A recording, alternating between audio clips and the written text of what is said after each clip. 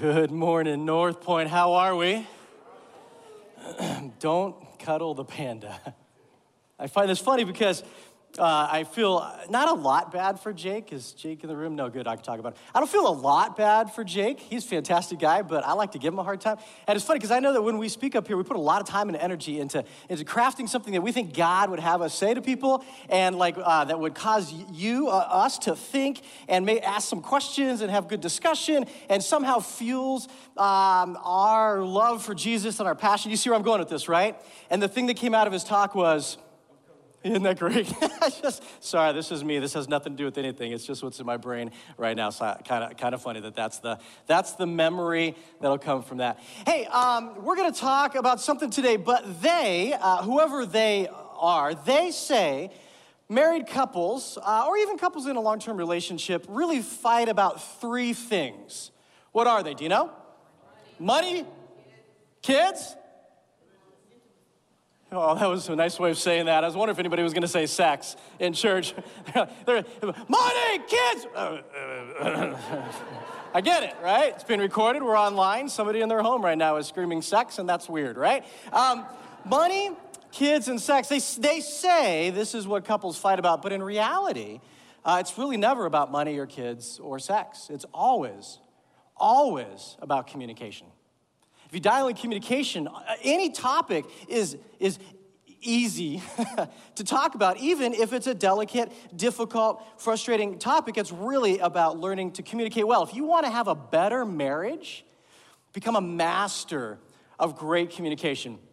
Shift gears for a second, move out of marriage and move over to the arena of parenting. You're thinking about parenting your kid. When Emily and I got married, before we had kids, we had done youth ministry together for almost a decade. So we had gotten to see all kinds of families parent their kids. It was phenomenal. Like if you're new to this, you don't have kids yet, or they're brand new, like I say, get involved, volunteer in youth ministry for a while, because you get to see families who do it really, really well. And you can be like, hey, we're going to do those things. And then you see the other side. Right? And you can learn stuff. So we felt really blessed because we learned a ton of stuff. And so over those years, we noticed that there was like one key thing, one commonality to all families that were doing it really, really well. I don't know if you could guess what that is, because we might have a ton of different guesses, but it's not the type of schooling. Right? It wasn't like public or private or homeschool. That didn't necessarily matter, because there was kids all across the board in those. Some were doing well, some were not. So that wasn't the common thing, right? It wasn't sports. It wasn't the number of family vacations. There was only one thing that seemed to make a difference. You know, it was interesting. It wasn't even having a two-parent intact family that seemed to make a difference. That's kind of a mind blower right there. Right? Because you think, oh man, if it's two parents, and that does make a difference in a lot of ways, but for this, we saw single parent families that were knocking it out of the park with their kids. And we saw a number of two parent, like intact families that were not. You know what the one key thing was to families that were healthy and doing really well? They learned how to keep their kids talking to them. They learned how to communicate well with their kids. When I say communicate, I'm not talking about yelling at them or interrogating them or talking at them. I'm talking about talking with their kids. This was a game changer. The families that seemed to be the least healthy were the ones that somehow had convinced their kids that if their kids talked to them at all and shared what was going on, that it was going to go poor for them. So they just learned to lie and hide and keep stuff secret. And so it's really interesting. And so when we started parenting and our kids, get out of that baby stage, because in baby stage, you're just trying to figure out how to keep them alive. So when they got a little older, we were like, man, we just want to figure out a way to keep them talking to us. And there's a bunch of things you can do. We'll run a group on it. Talk to the youth ministry team. They'll help you figure out how to keep yourself talking to your kids if they're still in that age, or even as they get older and older and older. That key difference was to keep them talking to you. One more shift. Not marriage, not parenting. Let's just think about employment for a second. You at your work, whatever level you sit at, whether you're on the bottom of the chain or you're running the show, whatever that is. One of my first jobs when we first got married was working for Hydrex Pest Control. Yep, I was that dude that put on the rubber gloves and the rubber boots and the respirator and the long sleeves and long pants in the 110-degree California summer weather and went around spraying for bugs of all types, right? It was actually a lot of fun as a job. It was some crazy stuff too. But you know what's interesting is that my customers loved me. And it wasn't because I was the best pest control person on the planet, because that was far from true. And in California, you can't stop those little black ants from getting in your house. You just can't, right? You might stop them for a second, but you're never going to eliminate that completely. So you come out week after week, month after month, and spray for these things. My customers loved me. Do you know why? Like, the only thing I had going for me was words.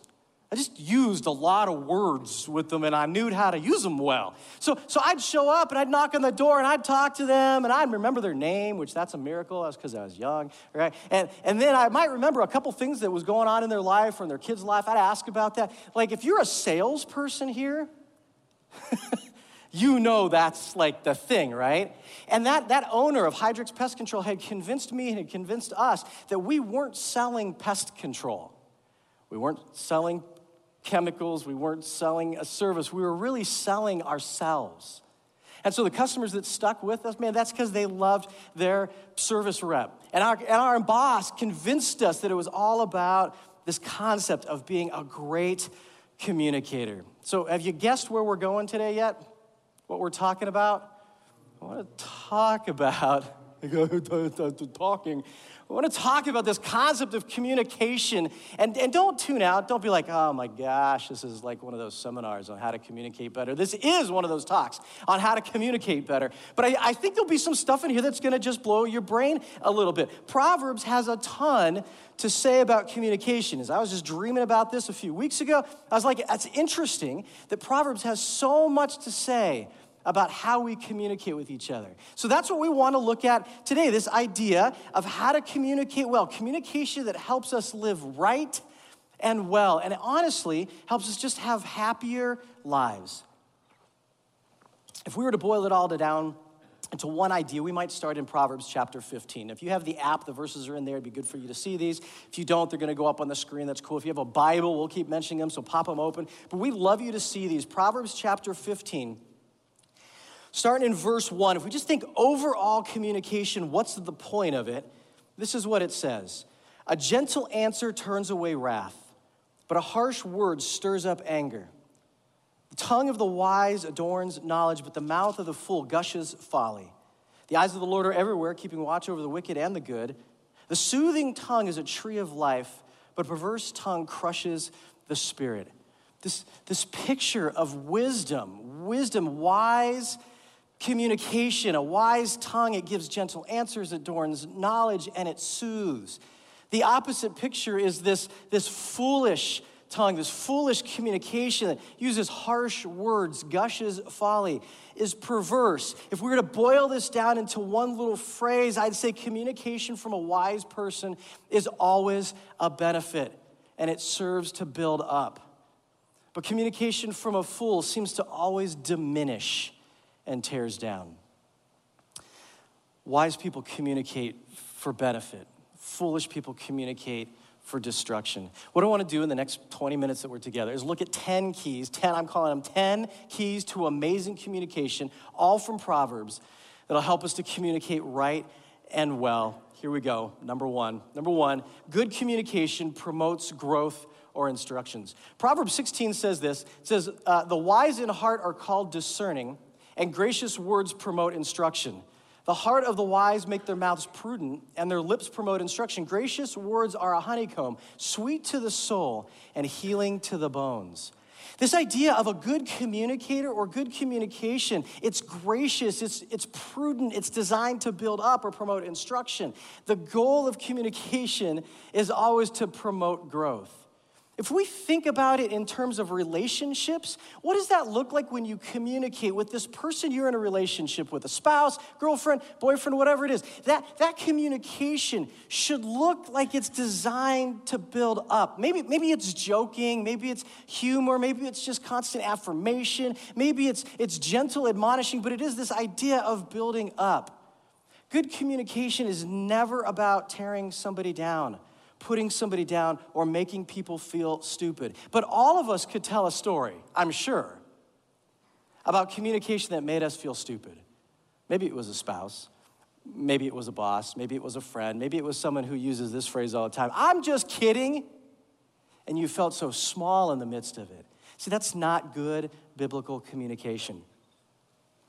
That moment, if you're in a relationship, you're married, that moment when you are in a, I think Rick calls them spirited discussion or something, an argument, and you have that moment where you forgot what you were arguing about, that's how you know it's turned south.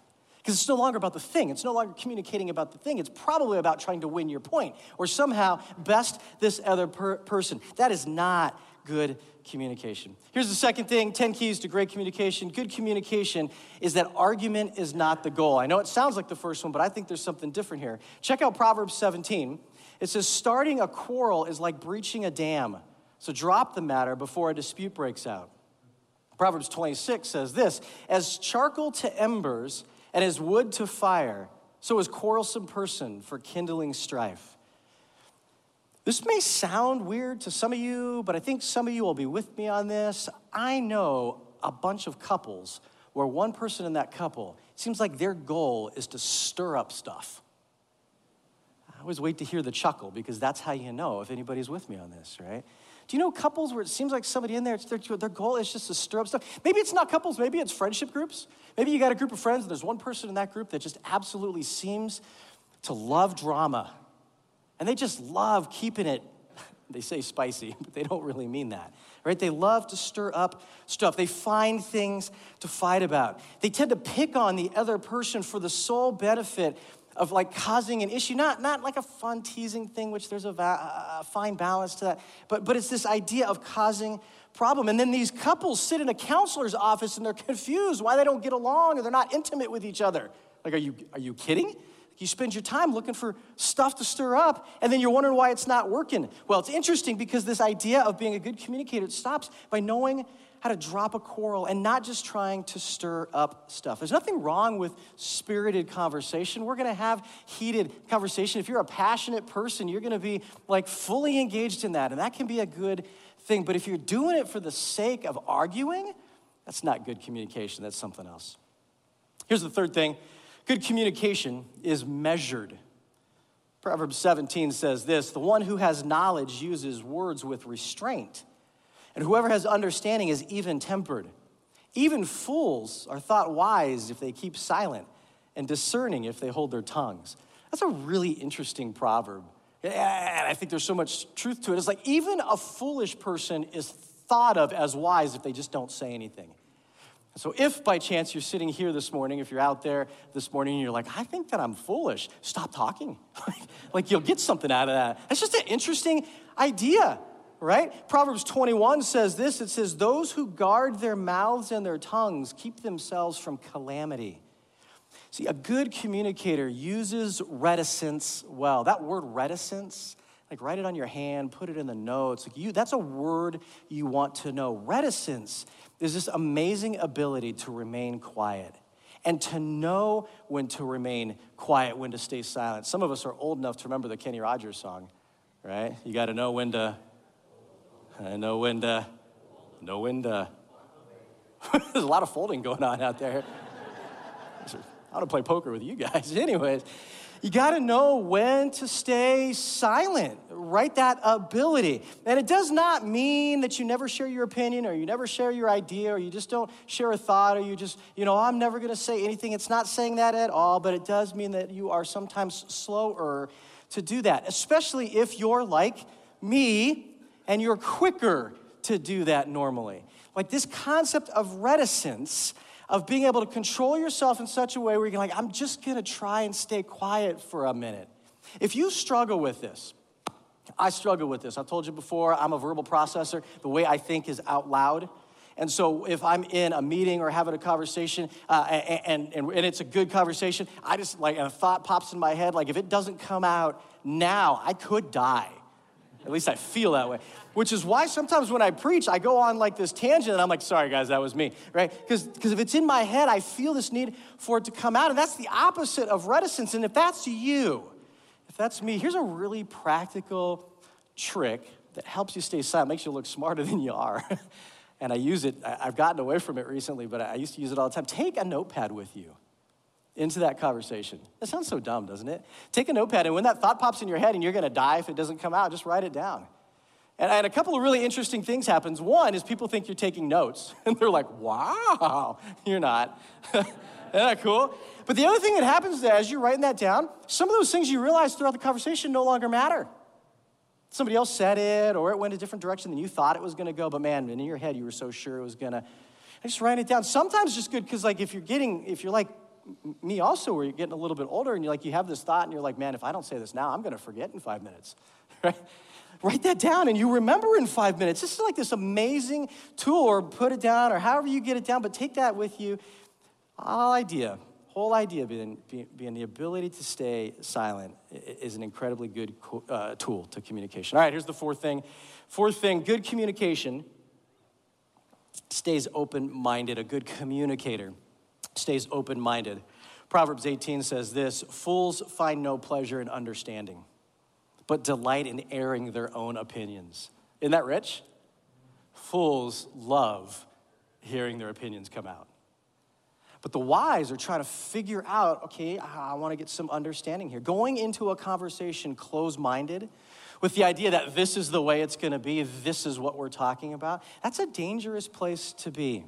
Right? Sometimes, because Proverbs are Proverbs, this isn't like this magical formula for every single conversation in life. Sometimes there are things that you need to express in a conversation. There are some conversations you need to drive that conversation. If you're an employer and you need to have a difficult conversation with an employee about a very specific thing, yeah, that's probably a time that you're going in with a very strict agenda and you know where that's going to go. If you need to confront a loved one about their addiction issues for the 12th time, you're probably coming in with some pretty clear expectations of how that conversation is going to go. But if every conversation we enter into is always closed-minded, this is what I'm going to say, this is what I'm going to do, and then we're out, that's just a dangerous place to be. 99% of our communication is not about those more complex conversations. We want to use that sparingly, and liberally we want to walk in with open-minded opportunities, right? Open to the possibility that God is going to teach me something in the midst of this conversation. This crazy idea that maybe, just maybe, I don't know it all, right? In the midst of this conversation. Man, this is such a powerful tool, especially with your kids. Especially with your kids. It's hard as parents sometimes. We walk into these conversations with our kids and we know we've got to tell them something or direct them in some way. Or maybe it's even a conversation about, like with your 13-year-old, about big things like politics, right? Or deep religious questions, and you're like, well, I'm just going to tell them the way it is. But imagine a different scenario where you walk in open-minded and you listen to their still forming opinions on the world. Yeah, I know they're kids, and I know that they don't know what you know. They don't know what I know. But imagine what God might just teach us out of the mouths of our kids. And imagine how our kids begin to learn that communication is a good thing. Imagine if we use the word with our kid. You know what? I think you might be right.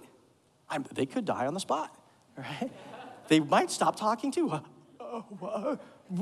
How cool would that be? Just fun, if nothing else, right? This idea of being open-minded in our conversation, not just with our kids, but with our spouses too. And I hope this is easier to figure out on this level. But open-minded in our conversations with our spouses. Guys, we struggle with this. Guys, men, boys, men in the room, we struggle with this.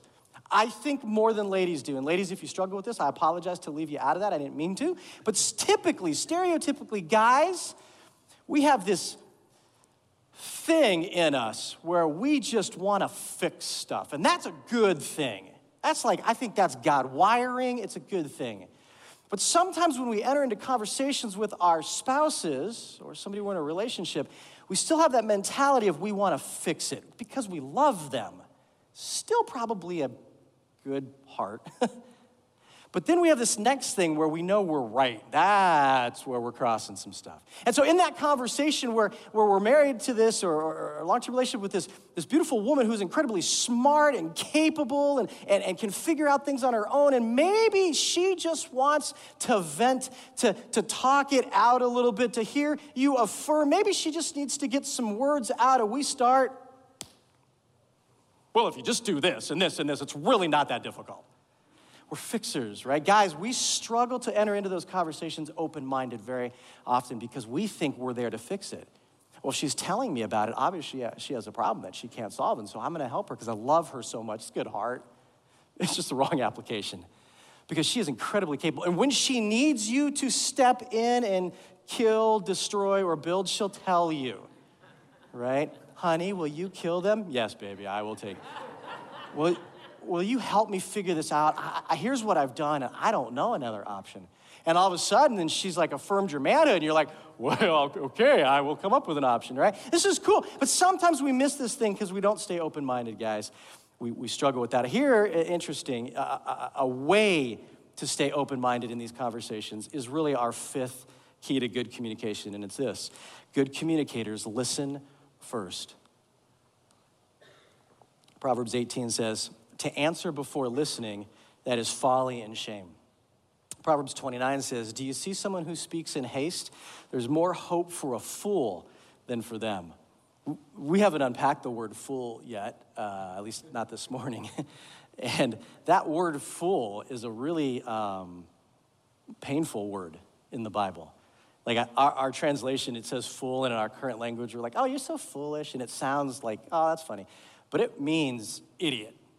There's no way to translate around that. It means you stupid, right? It's kind of almost offensive, right? And so it says there's more hope for an idiot than for someone who speaks before they listen. We all know the adage, right? You have 2 ears and 1 mouth. You listen twice as much as speaking. And yet we struggle, some of us struggle with that. We struggle to listen first. And not just listening for when they take a breath so you know it's your turn to talk, but actually listening actively and engaged.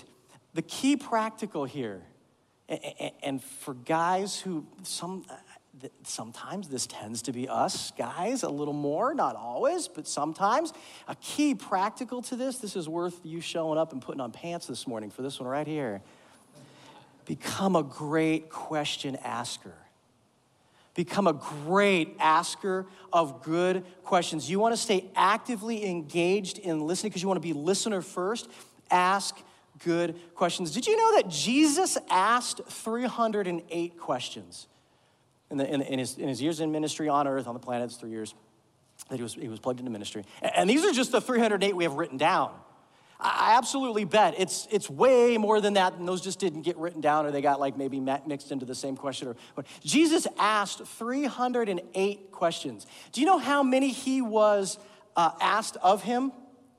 183. Isn't that kind of wild? Like Jesus is in your living room, and he's asking you more questions about you than you are about him. Isn't that kind of crazy to think about? Like if you had Jesus just sitting there over coffee, he's just peppering you with questions. And not like interrogation questions, not like he's just pushing you or something, but he's genuinely interested in you. We got to get good. We got to get even better. If you're good at it, even better at asking genuine, open-ended questions. Again, we're not interrogating, but questions that demonstrate a genuine interest in that person. I just got to say, people generally suck at this. Like we're terrible. I can't tell you how many conversations I've been in, and if you're different, cool, good for you, like great for you. If you've not had this experience, like cool for you, talk to more people. I've been in so many conversations with people where I'll ask them a natural question like, oh, so are you married? And they'll answer that question. Oh, you got kids? And they'll answer that question. Oh, what do you do for a living? And they'll answer that question. And they don't ask that question back. You with me? It seems so bizarre to me. It's like, that's like adulting 101. That's like basics of human conversation. And I want to blame the younger generation. The problem is it's not them. It's across the board. It's like the simplest thing on the planet to ask that question back, but we just don't care about people. Caring about people, becoming a good listener first is all about, I think, at least a really practical way, is asking great questions. All right, here's number 6. The sixth thing, good communicators listen well. Not only listen first, but listen well. Proverbs 19 says this. It says, listen to advice and accept discipline. And at the end, you'll be counted among the wise. Proverbs 25 says this, like apples of gold in settings of silver is a ruling rightly given. Like an earring of gold or an ornament of fine gold is the rebuke of a wise judge to a listening ear. Boy, that's a really poetic, mouthful way of saying listen to advice. Listening well is this concept of listening to advice, recognizing the value of right ruling, rebuke, right truth, that kind of stuff. This involves staying active and being engaged in the listening, but I think this is where it's a little different because it also takes into account knowing who to listen to. So not all advice is the same. Not everybody's opinion matters the same. And I know that's a really unpopular idea in our current culture, where like every comment on the social media feed is exactly worth the same. And maybe I'll never be asked to speak again up here, but no, it's not. It's not. Like, it's just not. Like, most likely 99% of you in this room, unless you played as a professional quarterback in the NFL, your opinion on if Tom Brady should have thrown or done a running play probably matters less than the retired NFL coach, NFL quarterback, right? I'm nervous now. I don't know if we agree with this. Right, your opinion on a social media post or sharing it with your friends on a law enforcement officer's use of force matters less than a 30-year retired cop. I'm not saying you don't matter. Don't hear that. Don't turn off the video just yet, right? Because you can have opinions about things, but not all opinions matter the same. And where that becomes incredibly important to you is to knowing who to listen to. And it's so important. Are they for you or against you? Are they knowledgeable in that area or are they ignorant in that area? Does their life play out that advice or are they just like peddling ideologies? Does this make sense? Like, not everybody's opinion needs to matter the same in your life. When you take advice from people, who you listen well to matters. Caution about who you listen well to. Well, I want to take a minute and just break and ask a question, a little rhetorical question. You don't have to answer this out loud. Are you surprised that good communication has so much to do with listening? I was kind of surprised. I mean, that's not really like I'm just asking you because you didn't know. I was surprised as I was powering through Proverbs. I'm like, man, so much of this communication thing's about listening. And it's interesting because communication is different than lecture. Communication is about that process, that idea of listening and responding. Lecture is about throwing words out. We say this a lot from here. Like, we love Sunday mornings. We love worshiping together. I like preaching. You won't let me again, but that's okay. I like preaching, but it is a challenge because it's a monologue. Like, I'm tossing stuff at you, and we're as a church trying to figure out how to do that better. So we have North Point Plus. You can throw in questions and challenge back, or ask questions, or tell us what you think, and that kind of stuff. We have sermon-based questions in the app notes that are designed for you to work with in your life group, or your lunch group, or whoever you're with, because we don't love the idea. Communication is not a one-sided from here to there. Communication is this relational process that happens as conversation goes back and forth. And the American way of doing sermons isn't designed for that. We'll try to work around that, do it a little better. But certainly in your homes and in your workplaces and in the worlds that you live in, communication has so much more to do with the relationship that's being developed. And so there's got to be a listening component as well. I just find that interesting. That's free. There you go. Number 7. Seventh key to amazing communication is to know when to stop talking. Just let that hang for a second, because we've all had that moment probably. To know when to stop talking. Proverbs 23 says, do not speak to fools, for they'll scorn your prudent words. Do not speak to fools.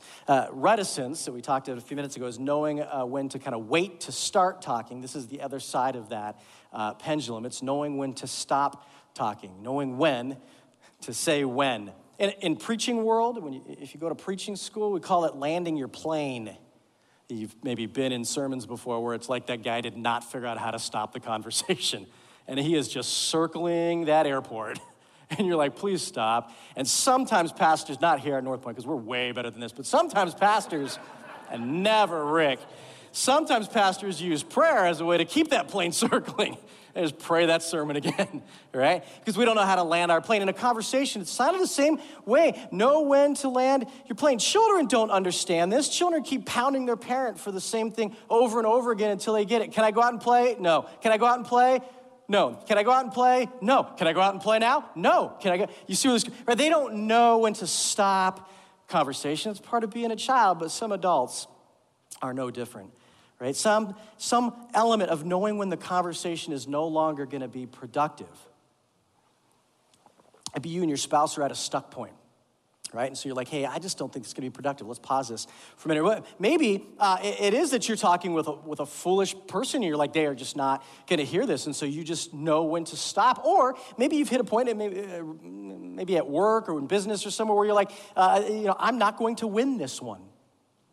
Just that ability to know when to stop talking. I call it the tactical eject. Knowing how to just stop and be done with that conversation. Sometimes, maybe with a spouse, it might sound like, hey, honey, I feel like we're not going to get anywhere on this tonight, and I love you so much. Let's table this till tomorrow after work, and we'll pick it back up and have a conversation. Finish this conversation, right? That's a tactical ejection right there. Because if you keep pounding that conversation, it's not going to happy places, right? Maybe at work, it's this picture of, hey, I don't quite understand, but you know what? We got lots to do. Let's pick this up in a couple of days. Right? That tactical ejection. Maybe it's the phrase, gotcha. I clearly understand what you're saying. See, that doesn't mean that you agree or that you think they're right or anything else. It just means, gotcha. I got you. I got it. I hear what you're saying. I know what you're saying. All right? It's interesting, specifically about the concept of fools, because it says here, don't speak to fools. There's no way to translate that out to make it sound nicer. It says, don't speak to fools. We've mentioned this book 100 times from the platform. I feel like we should be getting kickbacks at this point from this book called Necessary Endings. It's by Dr. Henry Cloud, Christian psychiatrist, researcher, does some great writing. Necessary Endings, his basic premise, if you've not heard us mention it before, is that there's three types of people, the wise, the fool, and the evil. And that middle type of person is one. He gives some ways to figure out how that person is or who that person is. But he says with the fool, he says, stop using words. That's a very biblical concept. He says, because it's not going to go anywhere. They're not going to hear it because the fool spurns wisdom. They don't want to listen. He says, with the fool, the only thing that works is deadlines and consequences. And I guarantee right now, some of you are thinking about your work environment. And you're like, yep, they need that. I wish we'd stop telling them over and over. The fool doesn't learn with words. Deadlines and consequences. It's interesting because in Matthew 7, Jesus says this really interesting little tidbit at the end of a longer talk. He says, do not give to dogs what is sacred. Do not throw your pearls to pigs. If you do, they may trample them under their feet and turn and tear you to pieces. And the picture here is that some people are just not ready for your wisdom. And to know when to stop talking is a really good tool of good communication. All right, number eight, good communicator is calmly passionate. That might seem counterintuitive, two different words there, but they're calmly passionate. Proverbs 25 says this, through patience, a ruler can be persuaded, and a gentle tongue can break a bone. The ability to persist patiently with calm passion. It seems like an oxymoron because we just talked about a minute ago, know when to stop. Now we said, know when to keep talking. But again, Proverbs isn't this magical like one-off. Well, here's the one magic thing, just do that and you'll be good forever. Like this is so situation specific, right? Sometimes calm, consistent pressure is what it takes to get what you need. This isn't the smashing and grabbing. This isn't you being a bull in a china shop. This is not you bulldozing somebody else. But it is you understanding that sometimes we want to be consistent and keep coming back to that conversation. Maybe it sounds something like, hey, if you got a minute, I'd like to revisit our policy on. That's a really calm, passionate way to come back into that conversation. Or maybe it sounds like, hey, you know what? I'd really like to revisit our decision on this, right? Or, hey, can we talk about this again? Maybe that's better in that marriage relationship, right? And I'm not suggesting that you ask mom 1 million times for that. That's not what this means. But it is this idea of recognizing that sometimes you don't have to just walk away because you got a no. A good communicator tactfully knows when and how to bring it back up again in a calmly passionate way. It's not a license to be a jerk or a pest, but there is some ability to be persistent there. All right, number nine, a good communicator doesn't beat around the bush. Do you know that phrase? Do we still use that phrase? Doesn't beat around the bush, right? Proverbs 27 says this: better is open rebuke than hidden love. And as I got to this, I was so happy. I was like, finally, one that I'm natural at. Whew, I got 1 out of 10, all right? This idea of not beating around the bush. Americans, we beat around the bush. Americans are bizarre in this unique situation. So I got a lot of friends in Poland and other countries. Poles do not beat around the bush, especially about topics that they feel are comfortable talking about. Weight, like your weight, how big you are, is a very comfortable topic for them. They have no problem being like, oh, you put on 15 pounds, like as soon as they see you. I know this because it's happened to me, right? Poles are very comfortable talking about how much money you make. So they're like, oh, how much money do you make? And you're like, oh, I'm American. We don't talk about that. And then you try and answer that question by 15 minutes of using no numbers anywhere in the conversation. Right? Well, I don't make as much as my neighbor, but I make a little more than the neighbor across the street. But I'm not poor, but we're definitely not rich. I'd call myself somewhere in the middle class, somewhere between lower middle class and upper middle class, but not the middle class. The middle class. But I have enough money I don't have enough money to buy everything, right? We beat around the bush as Americans. And it's interesting because for a culture that can be so cruel at times, like we're so afraid of hurting somebody else's feelings that we then just aren't truthful, very honest with them. We end up being dishonest. We use so many words that either communication doesn't happen or miscommunication happens. So we end up in those situations where I never said that, but I use so many words to not say that they're pretty sure that I said that. And when we play the tape back, I go, oh, I guess, yeah, okay. I used enough words. The idea of just shooting straight with me. That's one of my favorite phrases. Just shoot straight with me, right? We can say, I know this will blow your mind, we can say hard things in a nice way. And again, not a license to be a jerk or to be mean. What's your motive? Why are you saying that? We can say hard things in a nice way. I'd rather have truth with a rough delivery than smooth flatter that lies to me. This is one of the reasons I love working with first responders. See, first responders in their day job, their everyday, the thing that they do all the time, like they don't have time for flattery or BS. Like they're moving quick. They're just like, tell me. And so they love just shooting straight with them. This is one of the reasons it's really hard to be married to a first responder. Because they don't have time for all that kind of stuff. They're just telling you right there, no, you're fat. Don't wear that.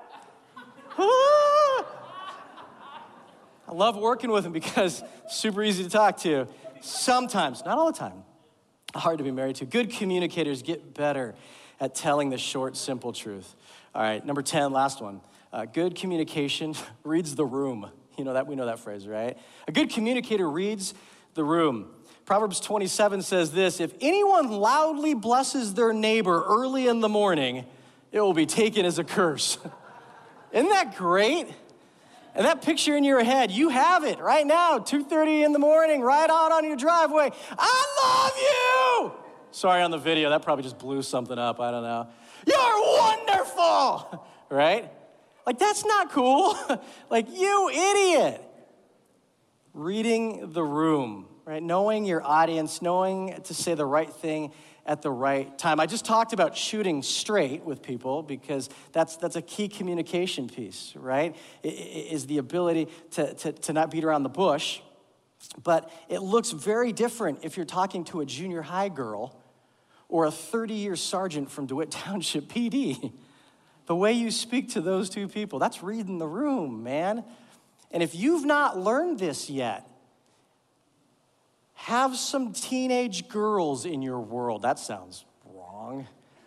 I don't know, volunteer for a Girl Scout troop or something. I don't know, get your own children in the room and spend more time talking with them. Have your daughter invite 10 girls over for pizza and a sleepover and just stay around for 5 minutes. You learn really quickly how to read that room.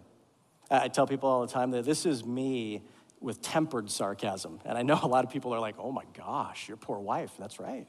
Yeah. Because the people that taught me, that tempered my sarcasm, were junior high girls, doing youth ministry with junior high girls, because you don't know where their line is. So they're like super sarcastic and throwing all this shade at you one minute, and then like you think you're joking, and then you broke them. Hey, you're so mean. And I'm not mocking or putting down, like this is my life story. And I gotta learn, I gotta be a little more careful with how we use that. Reading the room, knowing what language your hearer speaks, and speaking that language. Husbands, I think this is what takes a good husband and makes him great. Wives, I think this is what takes a good wife and makes her great, is knowing how to speak that language that your hearer can hear. So there you go. 10 principles from Proverbs to get better at communicating. They aren't the only components. Like we could probably pull some more out, but these were the 10 that just captured my attention and a great start, and seemingly being the ones that were repeated over and over again in Proverbs. I'm not gonna suggest you tackle all 10 of them. I'd suggest that probably in our time together, like 1 or 2 just stuck out to you. Like maybe just one that you're like, that's interesting. I want to spend some more time working on that. Maybe it's as niche as I want to spend time working on that one in that environment. Like I'm going to be a little less quick to speak at work meetings. Or I'm going to get a little bit better at not beating around the bush with my spouse or with my kids. Or I'm going to get a little bit better at reading the room with my teenage daughters. Right? Maybe it's just one of those that you think, I'm going to work on a little bit. Here's an interesting twist in my mind to all of this. These 10 things seem to hold up true when we think about our relationship with God as well. Hear this. When we talk with God, we want to grow. We're not just trying to argue with him into giving us what we want. When we talk with God, we need to be measured and open-minded. It's less about us being sure he knows what our issue is and more about what he wants us to know.